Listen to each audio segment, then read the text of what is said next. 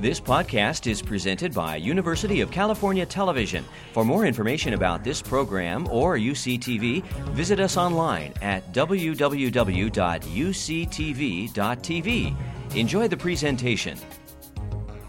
One of the things that happens in this course is you get to hear several people, several voices talking about the Holocaust, the Shoah, the Khurban. It's an honor and a privilege to have James Young as our visiting speaker today. He's a professor of English and Judaic Studies at the University of Massachusetts, Amherst, where he has taught since 1988, and he's chair of the Department of Judaic and Near Eastern Studies there. He's also taught at New York University as a Dorot professor of English and Hebrew Judaic Studies, at Bryn Mawr College, the University of Washington, Harvard University, and Princeton University as a visiting professor. He received his PhD from the University of California, Santa Cruz in 1983. Professor Young is the author of Writing and Rewriting the Holocaust, The Texture of Memory, and At Memory's Edge, After Images of the Holocaust in Contemporary Art and Architecture, which was published by Yale in 2000. The Texture of Memory won the National Jewish Book Award in 1994. He's also been the guest curator of an exhibition at the Jewish Museum in New York City entitled The Art of Memory, Holocaust Memorials in History, and was the editor of The Art of Memory, an exhibition catalog for this show. In 1997, Professor Young was appointed by the Berlin Senate to the 5-member Commission for Germany's National Memorial to Europe's Murdered Jews, which selected Peter Eisenman's design and was finished and dedicated in May 2003. He's consulted with Argentina's government on its memorial to the desaparecidos, as well as numerous city agencies on their memorials and museums. Most recently, he was appointed by the Lower Manhattan Development Corporation to the jury for the World Trade Center Site Memorial Competition, won by Michael Arad and Peter Walker, and now under construction. James is going to talk to us first about the Berlin Memorial to Europe's Murdered Jews. If there's time, he's going to talk to us also about the New York City 9/11 Memorial. I hope you'll join me in welcoming him. He's going to talk on Berlin's Holocaust problem and mine. Thank you, Murray.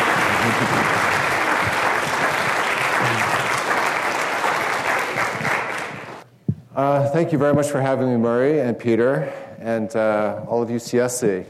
I was an undergraduate here, graduating in 73, and came back because to the literature program here to do my PhD, because only here do they understand why I wanted to write on Holocaust literature, and only here would they let me actually write about just about anything I wanted related to Holocaust literature.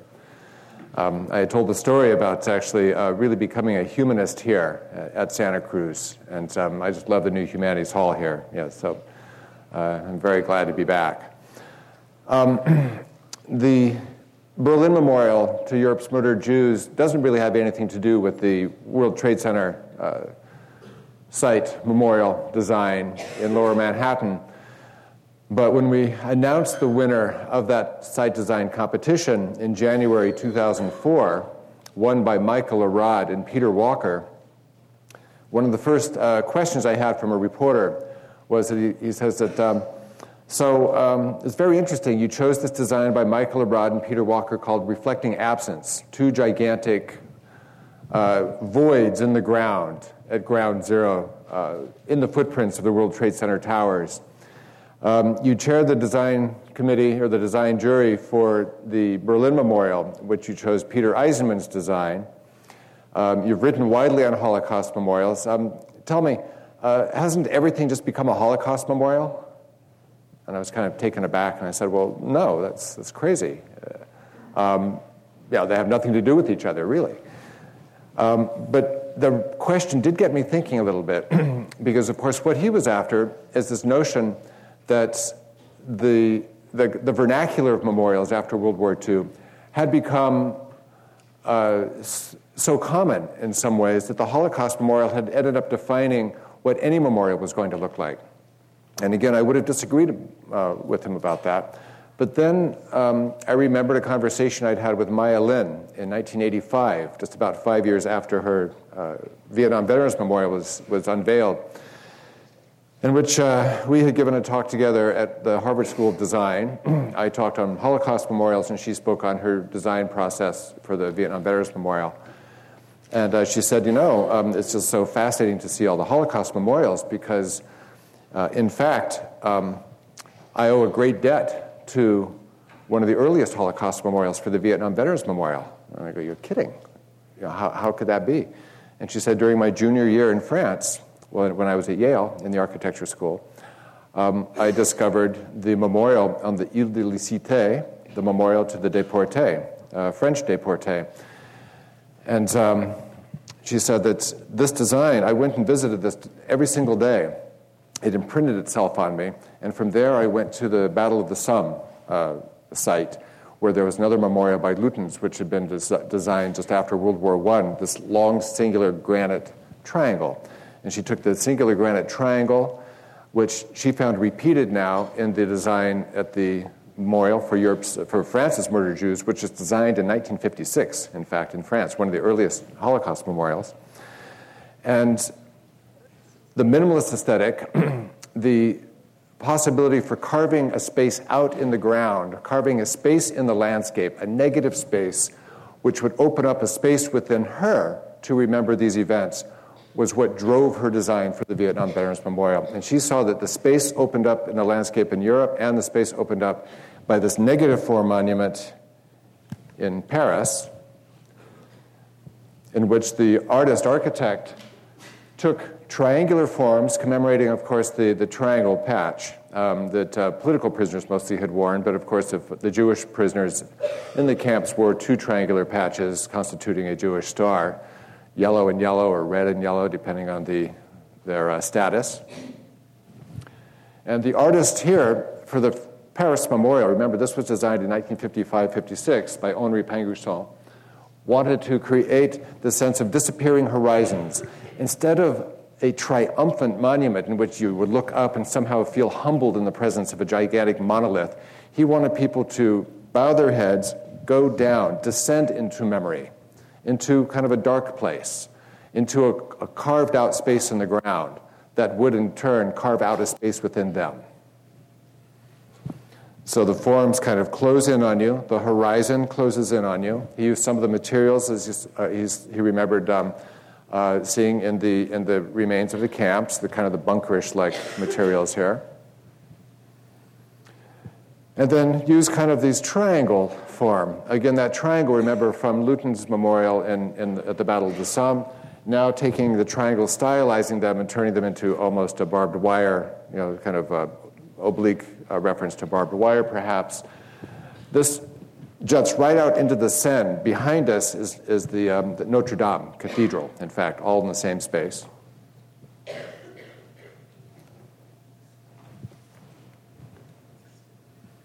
Triangles with the names of the camps. And again, that sense. So imagine Maya Lin sitting here in 1978, kind of with her sketch pad, thinking about what she's doing.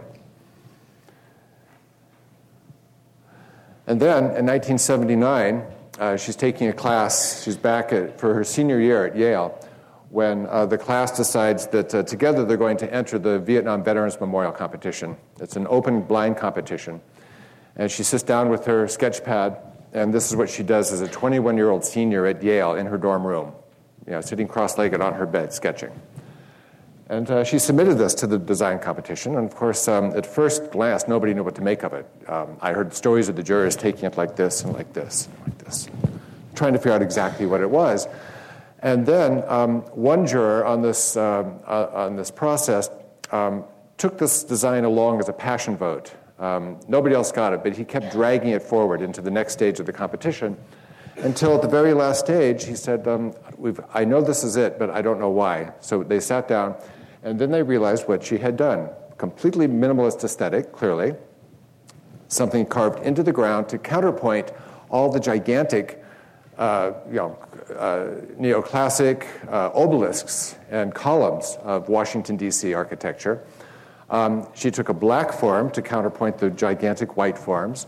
It was really designed as what I've come to call the very first counter-monument, a monument countering all the traditional monument features in Washington and all the gigantic positive triumphalist kind of architecture usually associated with the states commemorating its own founding and coming into being.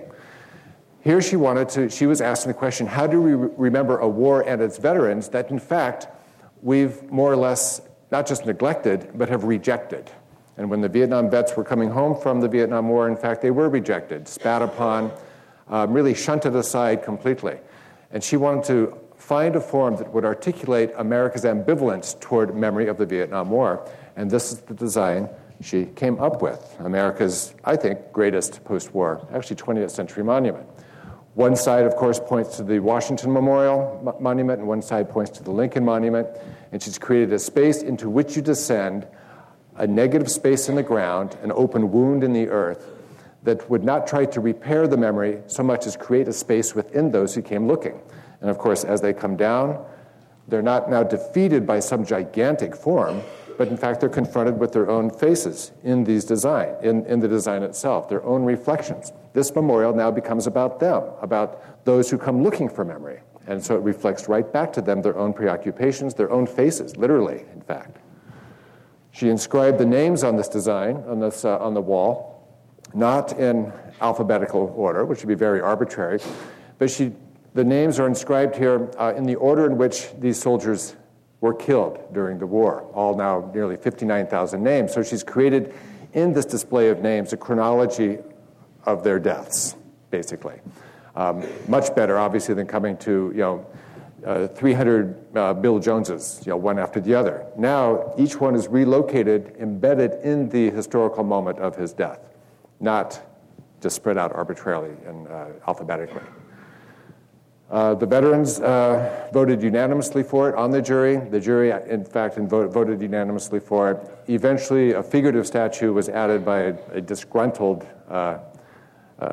applicant to the process, Frederick Hart, funded by Ross Perot, its own kind of difficult, somewhat painful process. But it really pales in comparison to the Vietnam Veterans Monument here. Now, why show this when we're talking about both the World Trade Center Memorial and the Berlin Memorial?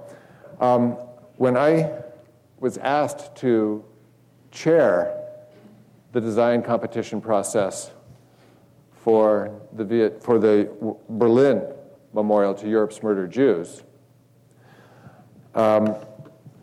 it was because I'd already been writing quite widely on memorials, had curated this exhibition in New York, which went to Berlin and then to Munich, but because I also felt that the Germans had come up with something on their own that was now unique to memorial culture. They were the first to ask themselves how to find a form that would commemorate Germany's own destruction of a people. That is, how does a nation like Germany remember a crime perpetrated in its name? How does a nation like Germany rebuild itself on the bedrock memory of its crimes? It had never been done before. Where on the Washington, D.C. Mall is there even one pebble recalling the slave auctions which had been held on the mall 300 years ago?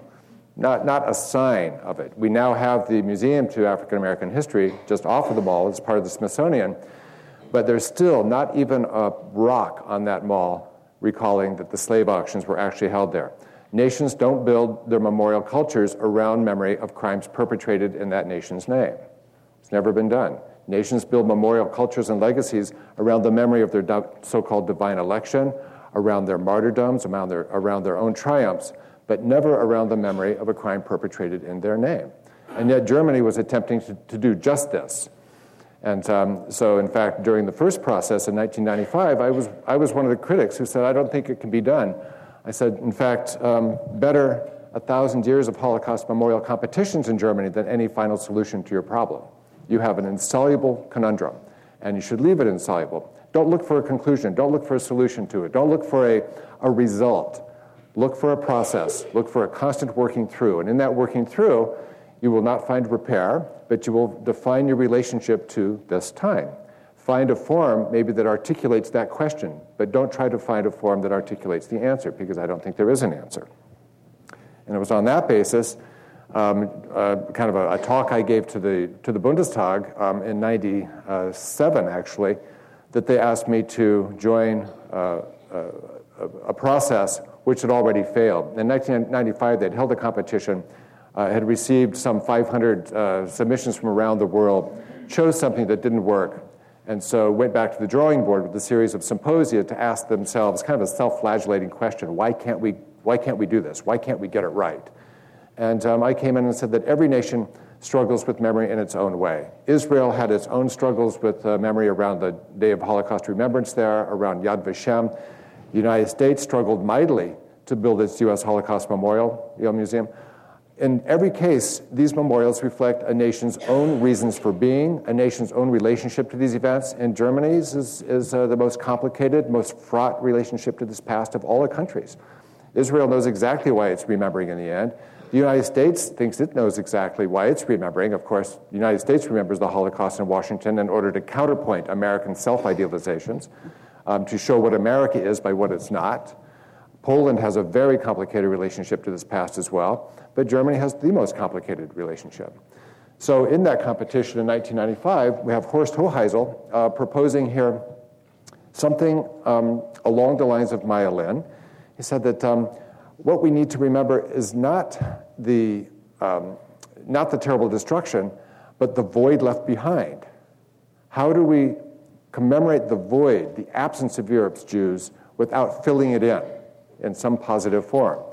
Hoheisel proposed in his design to blow up the Brandenburger Tor, to spread its remains over the whole site, and then to cover it over with great granite plates. Only here would people actually be able to come and find the memory within themselves for which they searched. Rather than commemorating one destruction with the construction of a giant edifice, commemorate the destruction with yet another destruction. That for him was a kind of an ethical obligation. And of course, here his preoccupation is with absence. Create the open space. And he was very glad to acknowledge that he learned this from Maya Lin, as did almost every one of the German artists and architects I had talked to. Maya Lin was a revelation, or her design was a revelation for this whole generation of German memorial makers who now saw for the first time a vocabulary, kind of an architectural vernacular to articulate something they'd been struggling with. Rather than redeeming such terrible loss with a positive form, open the space up. Recall the wound. Don't try to fill it in. It's a breach that cannot be mended. This led in 1986 to Jochen and Esther Gertz's Harburg column, disappearing column. They won this competition by proposing just to build kind of an ugly 12-meter tall pillar covered in soft lead that would in fact counter every one of the memorial's general conventional principles. Here they asked people to add their names to ours, and as more and more names cover this 12-meter tall column, it will gradually be sunk into the ground. One day it will have disappeared completely, and the site of the Harburg Monument Against Fascism will be empty. And then this last sentence is so telling. In the end, it is only we ourselves who can rise up against injustice. This German generation has a deep skepticism of memorials.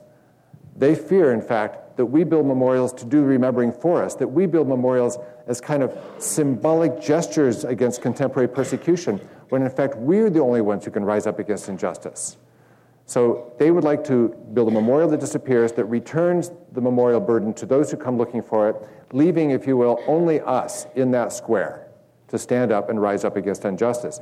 They really had this kind of the skeptical view that memorials had in fact become a substitute for contemporary action against contemporary persecutions.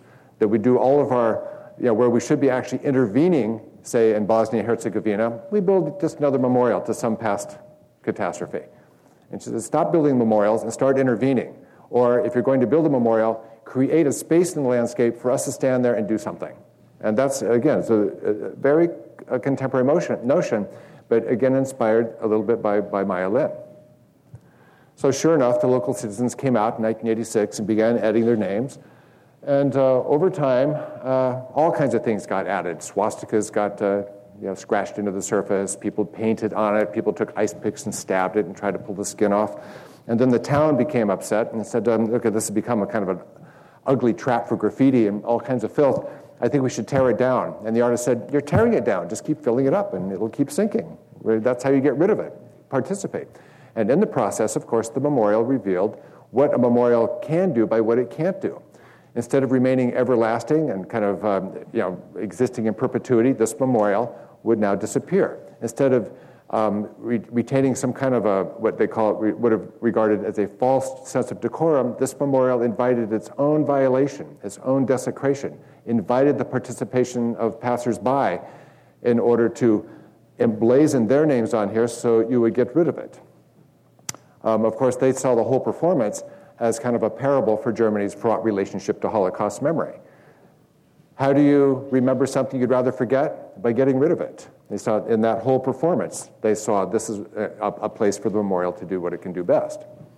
And so sure enough, over time, about every 4 or 5 months, it would sink until it was finally sunk altogether in 1993. It got shorter and shorter. I talked to the artist later, and kind of with the rise in xenophobia just after the wall came down, they suggested that maybe they should allow the memorial to come up with the rise in anti-Semitism and go back down, or kind of like a barometer. But they don't. It's disappeared completely. It's smaller and smaller until, in the end, the site for the Harburg Memorial is now empty, and only now we who stand there become the memorial for which we search. In Saarbrücken, Jochen Gertz was invited to be a guest professor at the Institute of Art there, and had convened a memorials class in which he asked his students to take a kind of a vow of secrecy. Half the class went out and stole cobblestones from around the town. They took these cobblestones and put them in the spaces of cobblestones they removed from this great plaza at the Saarbrücken, at the kind of the Schloss here at the plaza for the castle, which had been Gestapo headquarters during the war. They took the stones from the plaza here back to the classroom, where the rest of the class was researching all the names and sites of every single destroyed Jewish German cemetery between 1933 and 1945, some 1,260 of these cemeteries in Germany.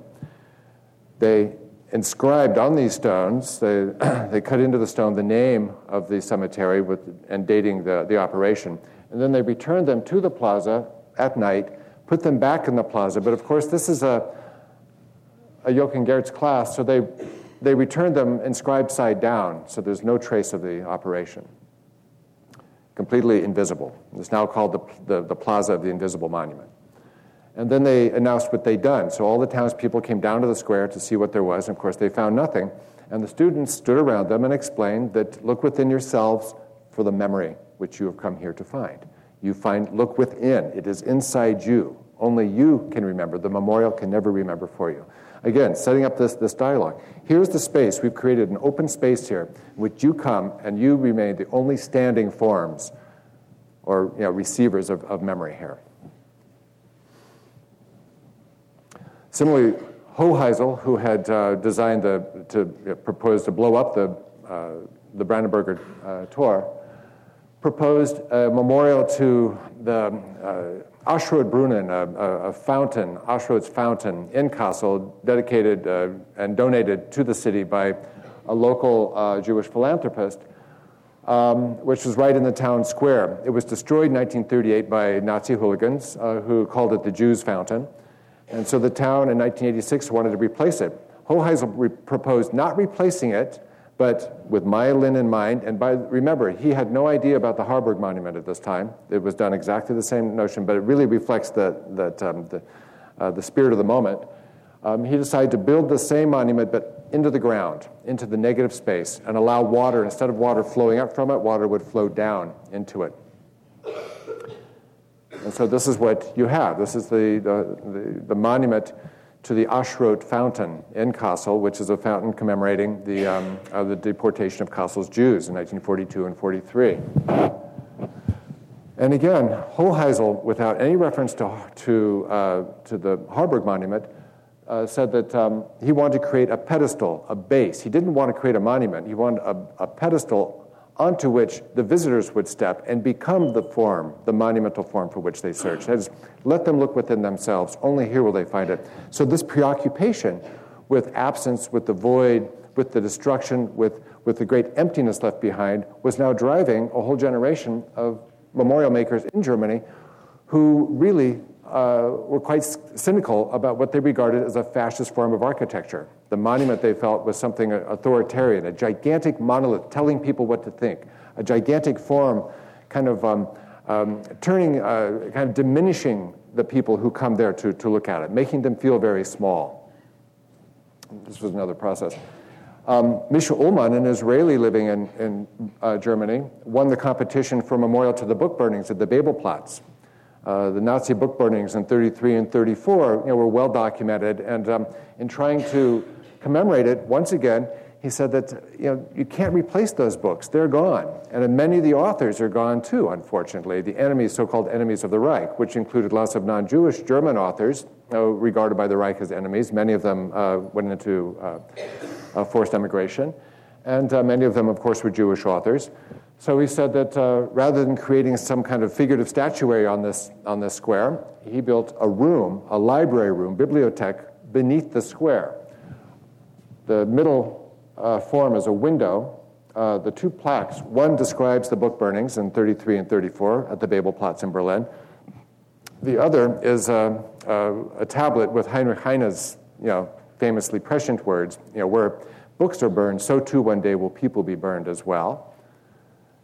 And he wanted to create a place where, in fact, the only standing forms on this plaza are the people who come looking for memory. And to find it here, they stand over the window, and they look down, and they see a room of empty shelves. Memory is now articulated. The memory of absence is now articulated by absence, by emptiness. Not filled in, not compensated, not redeemed. What's gone is gone. And we have to remember what's gone is gone. It's lost, and it's not filled back in. There's nothing redeeming, nothing reassuring about this. This motif of the book, by the way, was picked up again by Rachel Whiteread in Vienna, who had made really her work was using she used material as an index for absence. She was best known in 1984 for filling in the inside of a row house in London before it was about to be torn down with concrete, and then pulling all the form of the house away, leaving only the empty space of the house now formally concretized, so that basically you had only empty space, but now concretized, now articulated somehow, formalized. She won the competition for this memorial in Berlin by creating a design which would concretize just the space between the leaves of books in the library and the wall. So this memorial to Austria's murdered Jews, set on the Judenplatz in Vienna, would now only be about the people of form, referring to the people of the book now murdered.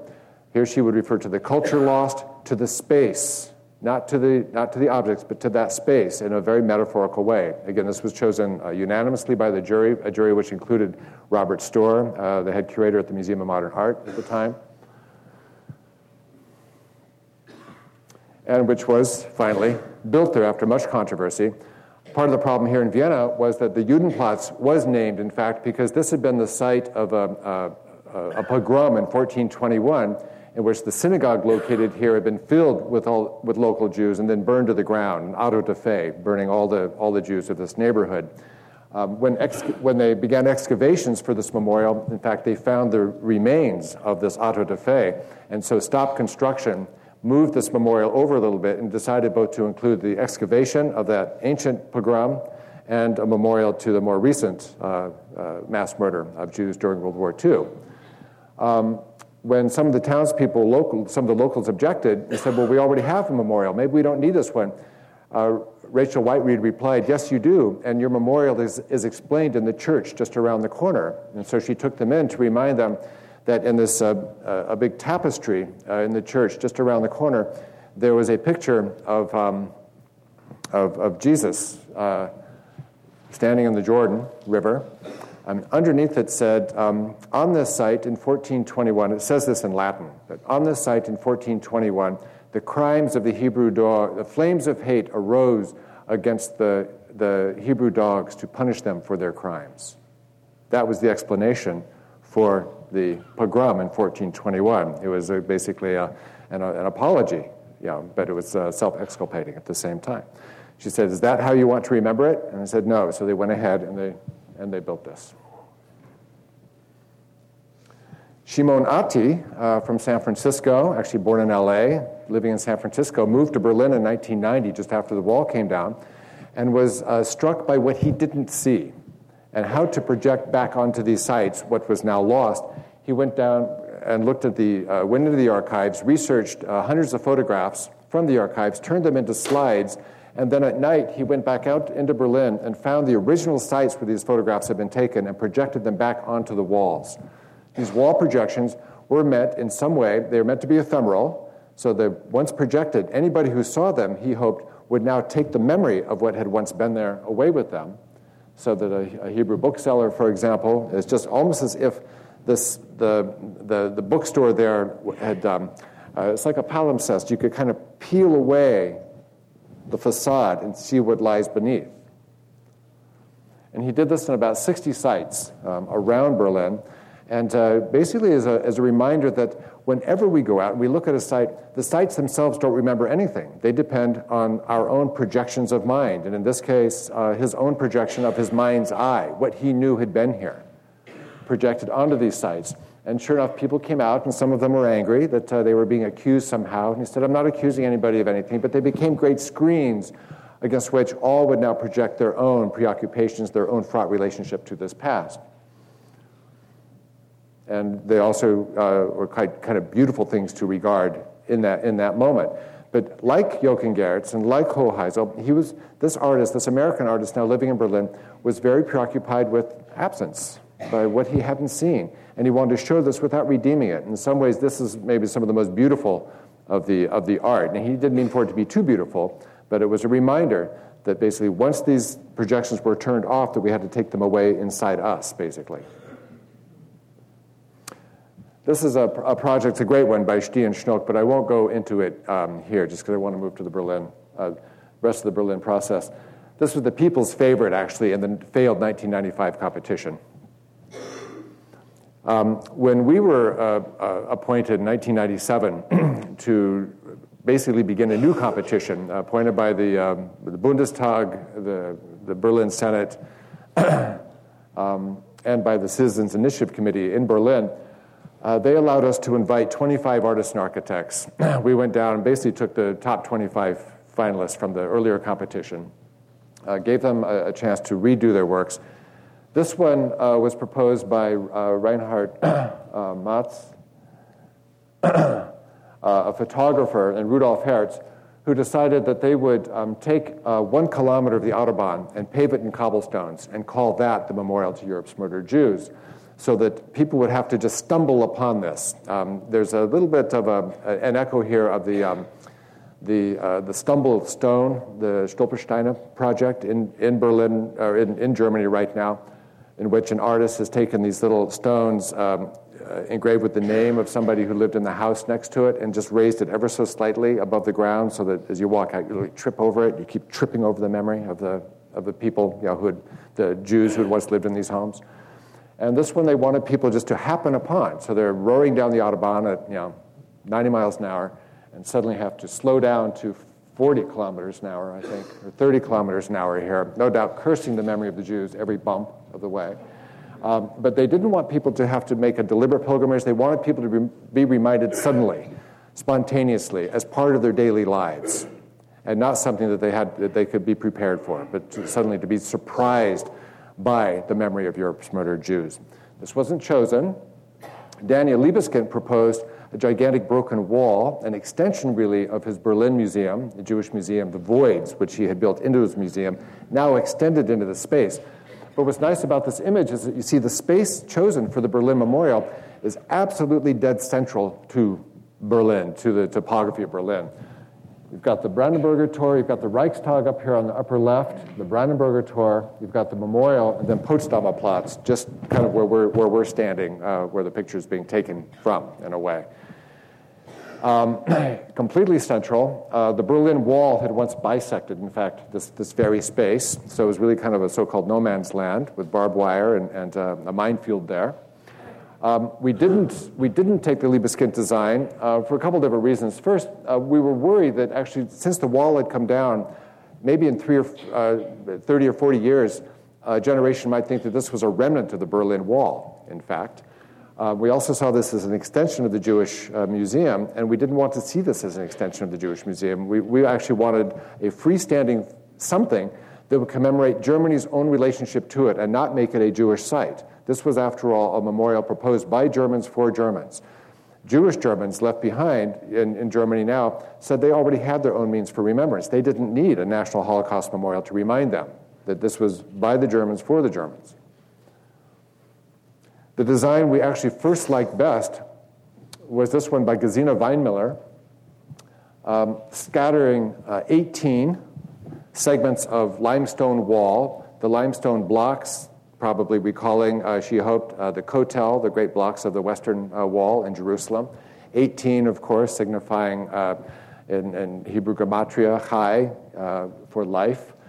And she built into this what seemingly scattered design. And remember now Maya Lin's negative form. This is also something you have to walk down into. As you walk into it, the walls actually begin to take away the horizon. They kind of close you into the city, close the cityscape out of view and out of sound. And then you have to find your own way in and through these. There's no prescribed path that everybody, in a way, has to come to remember for themselves here, which she wanted. We also noticed as we walked along this might be a little out of focus. I don't know. Can you see? As you walk along this wall and come to that lower right-hand corner and peer out, this is, remember, about a 5-acre site. It's a huge site. That the seemingly randomly scattered pieces of the wall actually congeal into a Jewish star. And as you keep walking, it comes apart. So as you walk, it comes together. As you keep walking, it falls apart. We weren't sure whether this was too gimmicky, but she didn't point it out. We discovered it on our own, and then we asked her about this, and she says, yes, it's intentional, but I want people to find this on their own. This is something that we would recall to people that they need to constitute the memorial here in their interaction with it, in this kind of perspectival illusion. In the end, we chose Peter Eisenman and Richard Serra's proposal for a field of stele. They initially proposed 4,200 of these forms, ranging from ground level to almost 28 feet high. A little bit like Richard Serra's work. You think of his torqued ellipses, some of his tilted arc, which was installed and then taken out of the Federal Plaza in downtown New York. We loved the idea. They wanted to take what they called the individual forms of mourning, something like the tombstone, and collectivize it, but create a space, in fact, which was not reassuring. These are not like perfectly straight. This is not a military cemetery, but this is one that you would walk into and get lost immediately, because all of these would be about 3 degrees off plumb. You would never be able to see the end of the row. You would get completely lost. You would be oppressed. We called it the Venus flytrap of Holocaust memorials. It looked like something that would, in fact, just consume as many rememberers as would come to it. But we did. We were kind of an interventionist jury, and so we decided to go back to Eisenman and Sarah and propose modifications. And said, if you can make it smaller, make it less bombastic, make it more of what we might regard as a counter memorial, we'll see what we can do with it. This was the site of it at that time. See, completely empty space. You can see there's the Berlin Wall, and that's the site. Berlin, the Hitler's bunker, by the way, is just, if you look at the top of the flag there on the Brandenburger Tor, right where that flag is a little kind of weedy kind of parking lot, little parking area, and that's Hitler's bunker. That's how close it was. There's no marker for Hitler's bunker, of course. The only way you know where it is when you're waiting, you will watch a group of tourists come with a tour leader with a little flag, and then they always stop, and they look down, and you can see them talking. That's Hitler's bunker. Then they move on, and there's nothing there. And this was the site as it was carved out before anything was there. And of course, many people, including Stephen Greenblatt, who had just come to Harvard, who was visiting at the, I think, the Wissenschaftskolleg, or maybe at the Berlin Academy, proposed just leaving this completely empty. The Great Void, perhaps, being the greatest memorial, which is again something in keeping with my own thinking. But in fact, I saw, and the jurors saw, a possibility for creating a form here which would, on the one hand, be stitched into the fabric of the town, on the other hand, be completely otherworldly. And in the end, Peter Eisenman scaled down the size of these stelae. We were worried, in fact, that kids would be running out over the top of them and falling in between, that it was literally physically a dangerous place. And Richard Serra said, my work is always dangerous. And Peter said, part of the point is that we want to show that memory is a dangerous thing. We want people to feel threatened. It's an ominous thing. And people should be slightly scared of this place. And we said, yes, figuratively speaking, we go along with that. Literally, we don't want people dying here.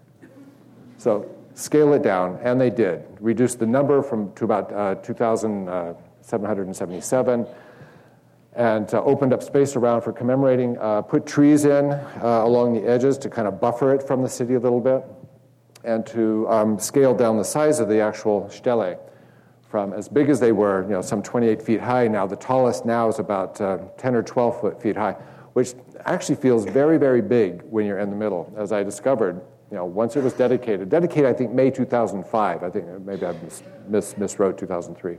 But it was dedicated finally in 2005. And this was while it was still under construction. I went and wandered through a little bit.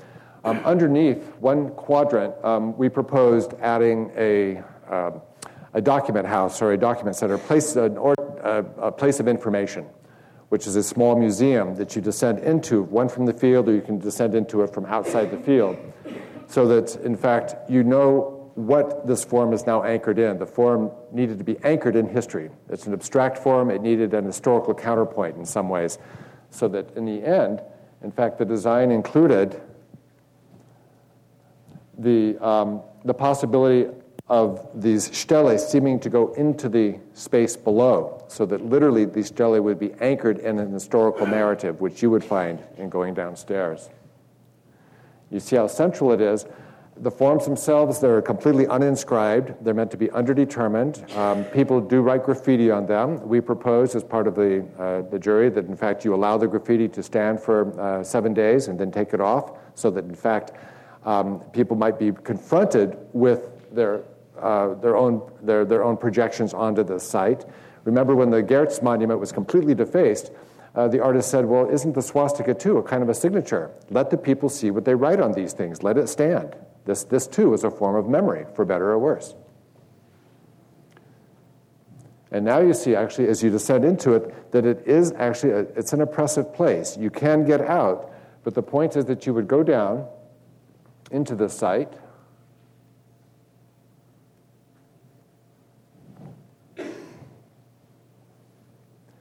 and you remember together and separately.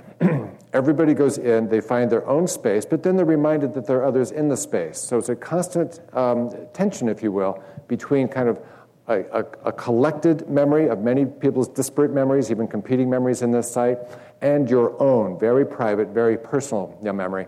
And this is something that the memorial actually asks of all of us. And this is why I think the Vietnam Veterans Monument, Maya Lin's design, works so well, because it forces everybody to remember in the company of others, even as you're in some ways confronted with your own face. It's your relationship between you and these names of soldiers lost.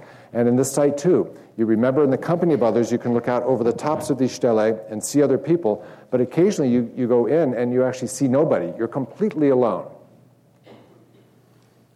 But it is a public space, and so it's going to be used publicly. This is the underground design. It's now four rooms with the killing process itself, the aftermath, a room of names, and what they call a room of kind of silence and meditation. And here's you get the sense of the stelae coming in. In fact, it's an illusion. They're not the actual stelae coming in, but as you go down, they almost hang like stalactites in some ways, and part of the exhibition is mounted on them. But you get this yin and yang between history underneath and memory above. Abstract memory anchored in kind of positive history.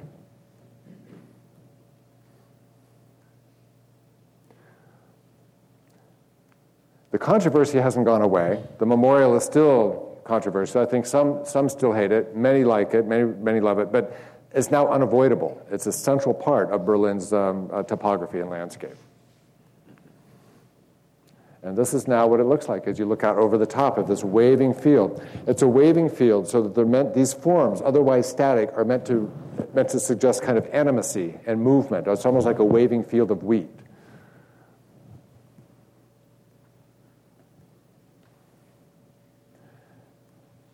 And in fact, just as we had feared, on the one hand, people really do find private moments here. It's open 24 hours a day. People are constantly coming and going.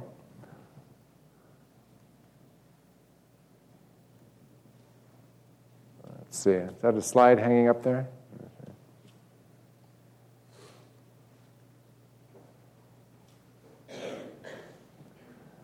There are images actually of people I have jumping over the top, which is something that we thought might happen, in fact, which did. But in fact, this is a public space, which is going to be lived in as public space. Tourists taking pictures.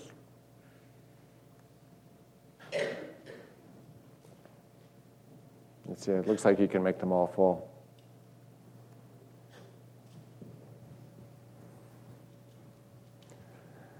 And there's nothing we want to be able to do about that. So just like graffiti, people will come and live in these sites as they will live in them. People take picnics on top of these stones. They have tourists come. They give lectures. They walk out over the tops, just as we were afraid. They nap. They sunbathe. They make basically this site a part of their daily lives, which is part of the point here. It's now stitched into the fabric of Berlin. It's unavoidable in a way.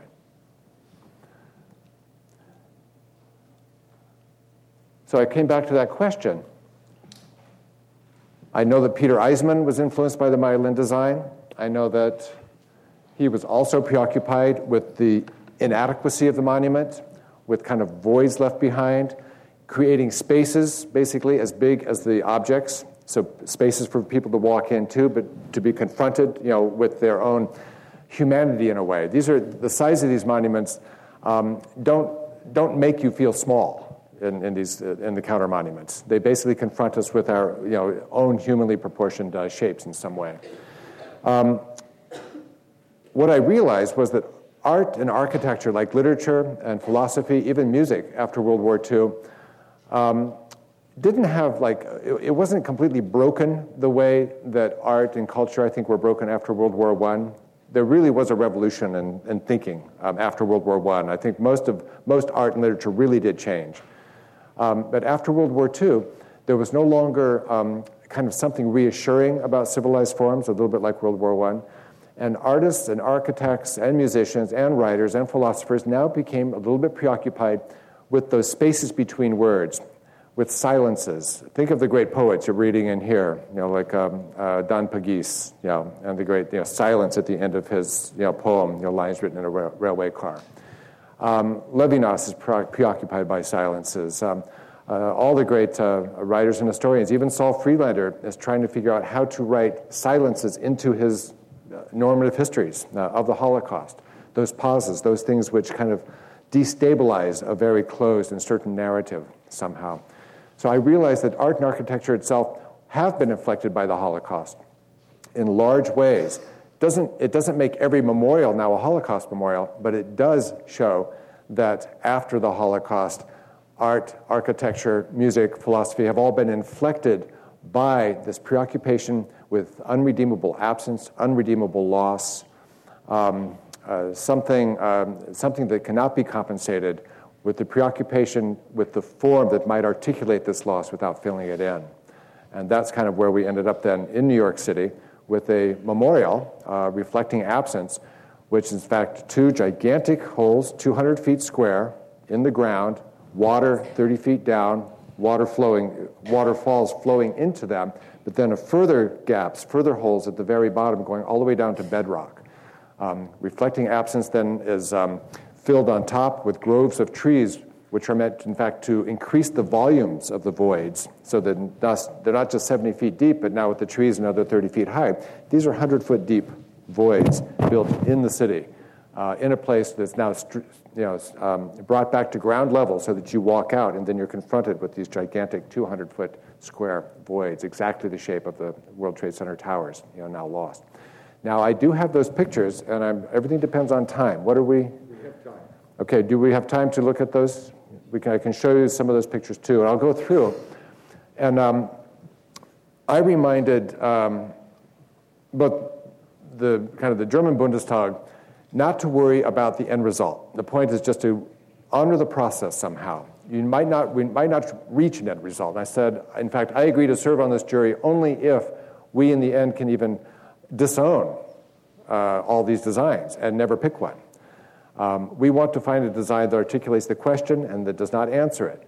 And in New York, kind of the same thing. Within days of the attacks, I was called into the mayor's office and the governor's office to tell them how to commemorate these attacks. And I said, well, why me? And why do you need to do it now?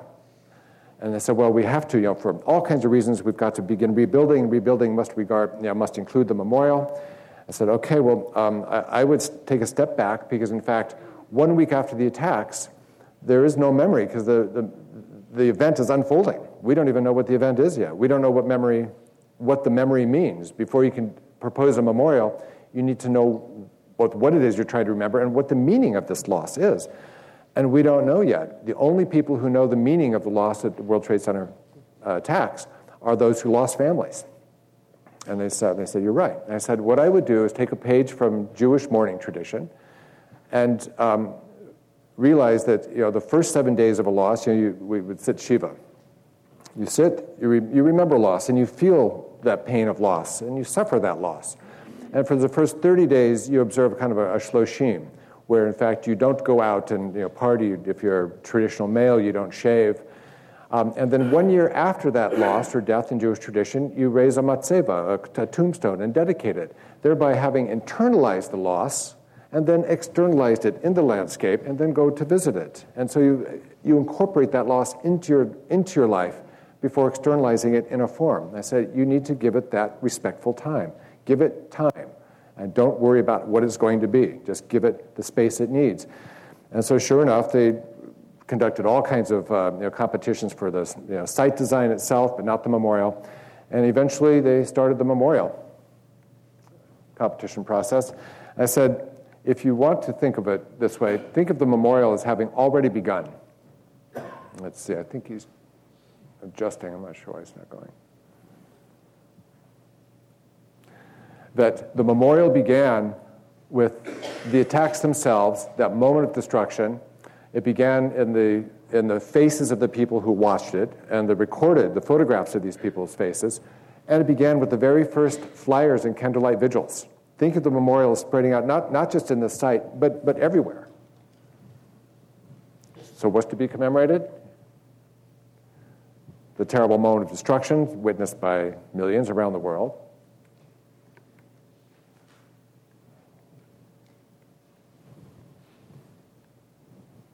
In some ways reflected in the faces of the people who saw it. Remember, it doesn't happen in a vacuum, it happens in relationship to us. Conveyed, talked about, thought about in the moment. And then the candlelight vigils that very same night.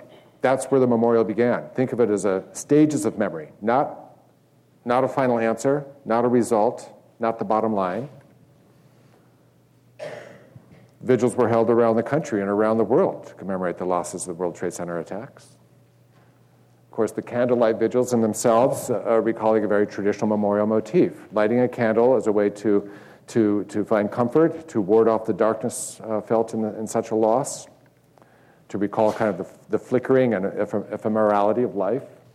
And then, of course, the very first epitaphs were these posters plastered all over the city. Have you seen my father, my brother, my sister, my son, my daughter, my aunt, my uncle, with descriptions of who these people were? Missing, absent, missing, already preoccupied with the loss over all else. People's faces, whom they'd never see again. So there were people in New York and surrounding communities, in fact, who knew what this attack meant. It meant the direct loss of a loved one. Again, that preoccupation with absence was almost from the very first instant a motif and something that everybody felt as they wandered around the city looking at these signs. And of course, they described them, who they were, who their parents were. Think of a tombstone inscription and how they're also describing mother, father, etc., what they did, their age, and that's what we had on these basically ephemeral tombstone epitaphs spread all over the city at this point. But missing over and over again, absent, lost. And what was also lost, of course, for most New Yorkers who didn't know anybody were the towers themselves. Now the absent towers became a preoccupation. They were so used to seeing them. New Yorkers didn't especially like the two towers, but when they were gone, they loved them. They couldn't orient themselves anymore. And so that's what's being commemorated. Isn't it interesting? I mean, here's candles lighted for the missing towers, in effect. And this actually became an issue when they went to commemorate with the so-called tribute and light, were first called towers of light. And I said, are you commemorating the towers destroyed, or are you commemorating the lives lost? The lives. Okay, so let's call it tribute and light. I mean, already there was a little bit of a tension between what was to be commemorated here. Of course, the firefighters, these were massive, spontaneous, thousands and thousands of wreaths laid at fire departments around the city. And that was actually the very first loss felt by the city. Some 357 firefighters, lost within 2 minutes. Some people said, preserve the destroyed site as it is, as the greatest memorial to what was lost. And I discouraged this because I said, in fact, if you leave it exactly as it is, you basically have created a memorial as the attackers would leave it to us. This is the memorial they've created for us. We didn't invite this memorial. This was not made for us. This is not how we remember. Do we want to remember all these lives in the moment of their destruction, or do we want to remember these lives in the fullness of life lived and who they were? And so it was just a way to slow everybody down a little bit. So at every stage of memory, there was a moment when Giuliani would say, freeze it there. And then they keep cleaning up. Freeze this. Take this facade. Let this remember for everybody. But I said, it's okay. These are all stages. All of these things will become part of what we call the memorial here. Give yourself the time. Let the recovery, let the repair, let the empty void left behind all commemorate the terrible loss there. The firefighters, of course, saw this as a natural memorial for them, many of them from Irish Catholic families. And the Tribute and Light, which was shown 6 months after the attacks. Again, Tribute and Light. This was actually proposed the year before as an artwork to celebrate and commemorate the anniversary of the World Trade Center Towers building. And now is being used to commemorate their loss. Same. Creative Time had commissioned this. Anita Contini, who'd been head of Creative Time, had commissioned this before. Anita Contini was then appointed to head the memorial jury, actually. The first anniversary was attended by all the families who read the names of all who were lost. And again, I said, this too is part of the memorial. Here are the names, the direct names of those who were lost. We still may not know the meaning of this, but we know that everybody, especially perhaps the administration, is interested in making very concrete meaning out of these for a very particular end, toward very particular ends. I said, yet another reason to keep that meaning somewhat underdetermined while we know that it means absolute loss for those families. So that first anniversary, that was now cleared. Within 1 year, that site is cleared off, and they left 2 small reflecting ponds, which were then filled with flowers as people's, the roll call of victims called out by family members, each one taking a rose down and laying it in the reflecting pond. See the great, kind of the so-called bathtub walls, which became kind of glorified in a way by Libeskind in his design later on, as having heroically held back the waters of the Hudson River. But now we're at bedrock, basically, 70 feet below street level. And again, all the family members who knew what it meant. And then the very first designs, the 2 final designs for the overall site design competition ended up with this design by the Think team of Frederick Schwartz and Raphael Vignoli, among others, a team of architects based in New York, who proposed 2 kind of skeletal towers to replace the towers. But now these towers would commemorate, in effect, the spaces in between the walls and the scaffolding. And included as part of this design also the footprints now as voids, which is very interesting. They were not called upon to propose memorials, but they did propose as part of their design a memorial motif, including the footprints being articulated by these gigantic voids walled in. The winning design, however, chosen somewhat arbitrarily and capriciously by the governor, who walked in with these 2 finalist designs. He had a report from the LMDC recommending the Think team design. But he looked at the Libeskind design, which included hanging gardens, what he called a vertical walled garden. Libeskind's design also included this kind of asymmetrical spire, recalling the torch of the Statue of Liberty, a very deliberate echo. Again, something that the governor liked very much. So we looked at these 2. He said one recalls destruction, death, skeletons. The other one, hope, regeneration, life, liberty. In other words, so the governor said, we choose Libeskind. And I have to say, that was how it happened. The LMDC had chosen one. The governor came in with the families in mind and said, we choose this. And they went forward. Of course, subsequently, the Libeskind design has been massively changed, and he's been now made only 49% partner. David Childs from Skidmore has now come on as the master designer, but Libeskind is still involved. But this was the bathtub, as Libeskind left it, in his design, so that this would be an open space. And it was this space that we proposed when invited to jury a gigantic competition for the memorial design downtown.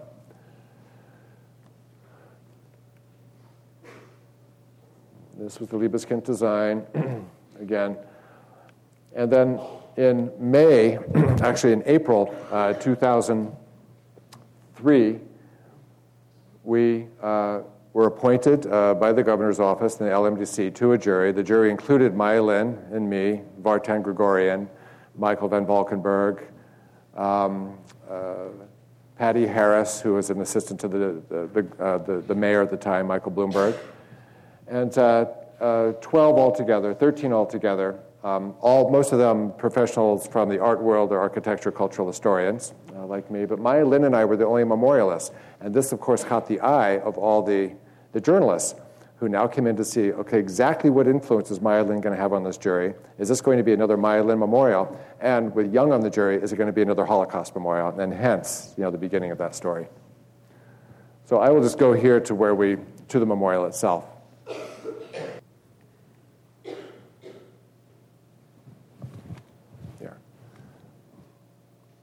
Do it manually. This was the announcement of the design competition. This is Paula Grant Berry, the only family member on the jury. Keep going.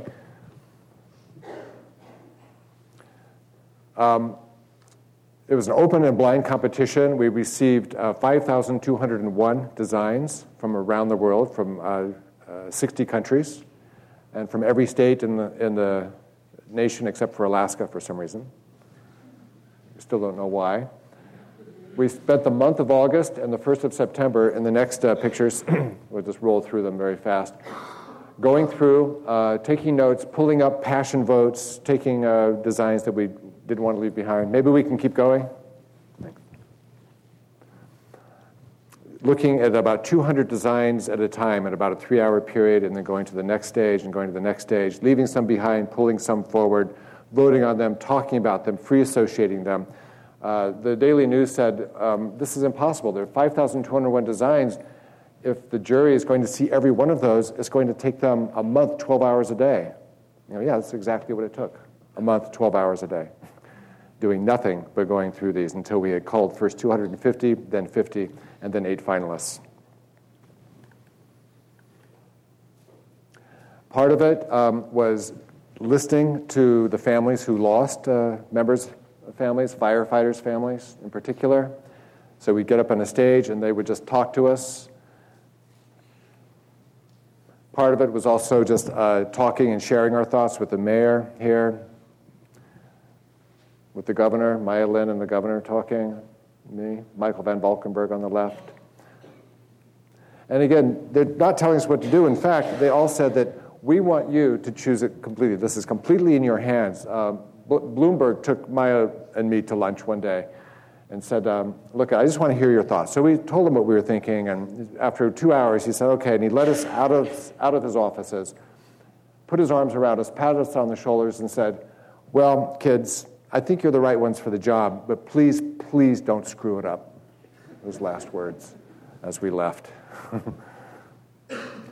This was at the mayor's mansion, Gracie Mansion, which he kind of gave over to us. We were kind of sequestered there with the finalists coming in. Lots of eating, lots of drinking of only New York wine. Blasphemy.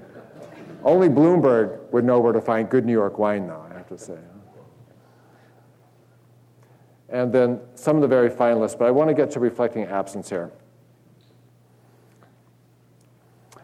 This was actually a proposal in which they wanted to replant the entire 5 acres only with fruit trees and leaving open the footprints as kind of a mille de fleurs, kind of a wildflower garden. We loved actually the idea of the plantings as a way to recall, in fact, that death itself is made a part of the natural cycle. And remember that this is a very different kind of commemoration than we found in Berlin.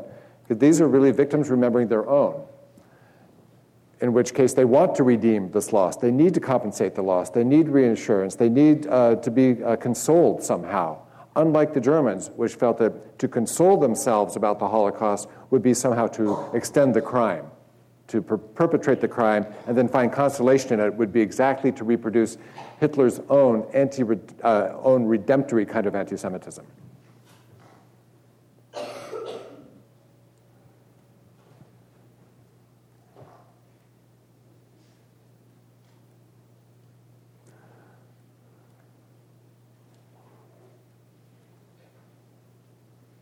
So Michael Arad and Peter Walker's design included these 2 gigantic voids with further voids built into the middle. The trees would fill in, create still further volumes of the voids in a way, and it would also defeat kind of that open superblock plaza, which everybody hated about the World Trade Center plaza. And the motif here being that here in this site, there would be both absence commemorated and articulated and regeneration of life. This was a place where the motto for the Lower Manhattan Development Corporation was renew, rebuild, remember. And so that renew, rebuild, remember was now going to find a form in voids which remember the loss and the absence now, but would now renew it with trees, find something regenerative. Trees, of course, is something that you plant in order to tend, and they become a kind of a memorial commemorative form which need to be tended. Tadeo Ando proposed planting 250,000 blooming magnolias to commemorate the Kobe earthquake in 1995, and this is called the Green Network. It is the memorial for that Kobe earthquake. earthquake. He said, I want a memorial that people have to take care of, to tend, to find life in, one that also will kind of express life cycles, blooming, living, dying. And here you would go underneath and be able to see the sky through these kind of the walls of falling water. There is this movement that we talked about. We didn't want to be literal here. We did not choose, as you see, a gigantic, apple or airplanes crashing into buildings, and we saw all kinds of designs like that. But one, in fact, which suggested the absence left behind. But in this downward movement, there is a little bit of the sense of the falling buildings. It's an echo, but just, we thought, indirect enough to be palatable.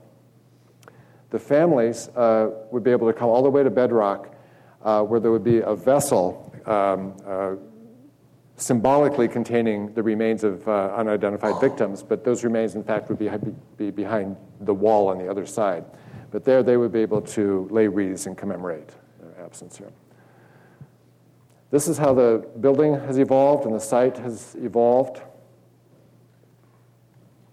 Trying to get one more up. Okay.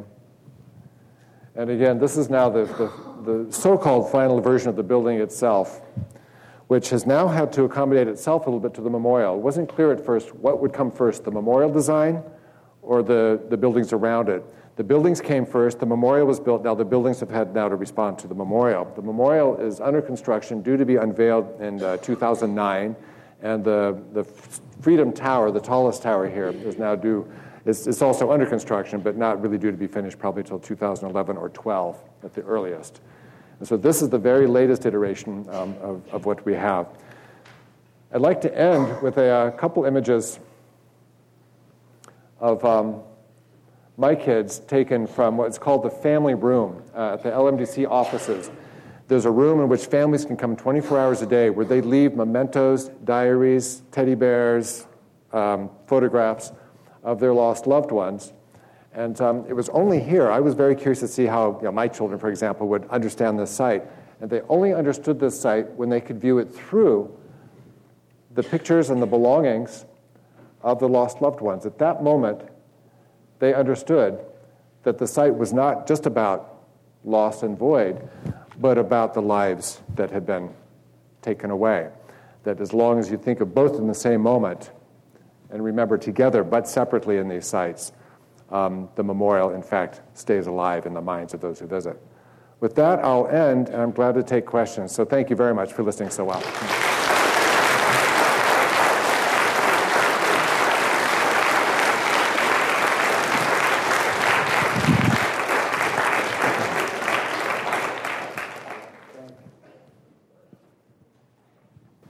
I want to thank James so much for coming and talking to us. He's completing a book called Memory at Ground Zero, a juror's report on the World Trade Center site memorial.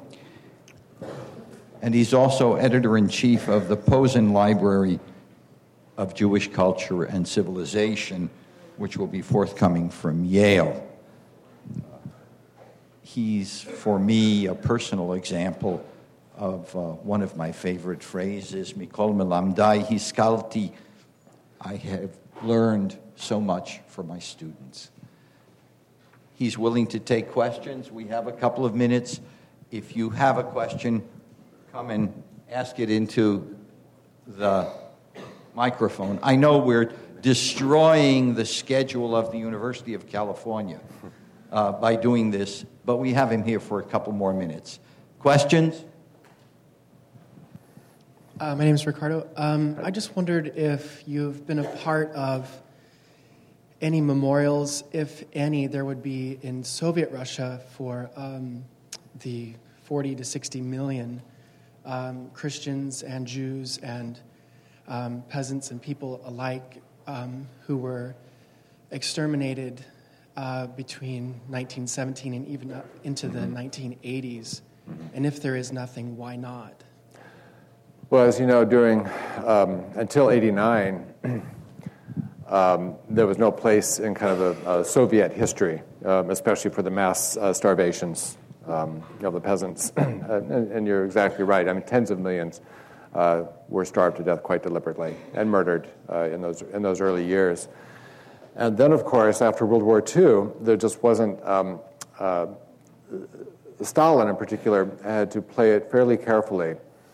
The Soviet Union was clearly the biggest loser in World War II. We now know by the records that probably somewhere between 30 and 40 million Soviet citizens died in World War II. There's POWs killed en masse or starved to death. Several million Jews killed, mass murdered. But it was not in Stalin's interest anyway to allow that number to be part of the Soviet narrative. That's too many. 20 million, however, was enough to show that the Soviets clearly were the first victim and took the worst loss. 40 million would suggest his incompetence at preventing more from being killed in a way. So these numbers were very much spun and mastered by the Soviet authorities at the time.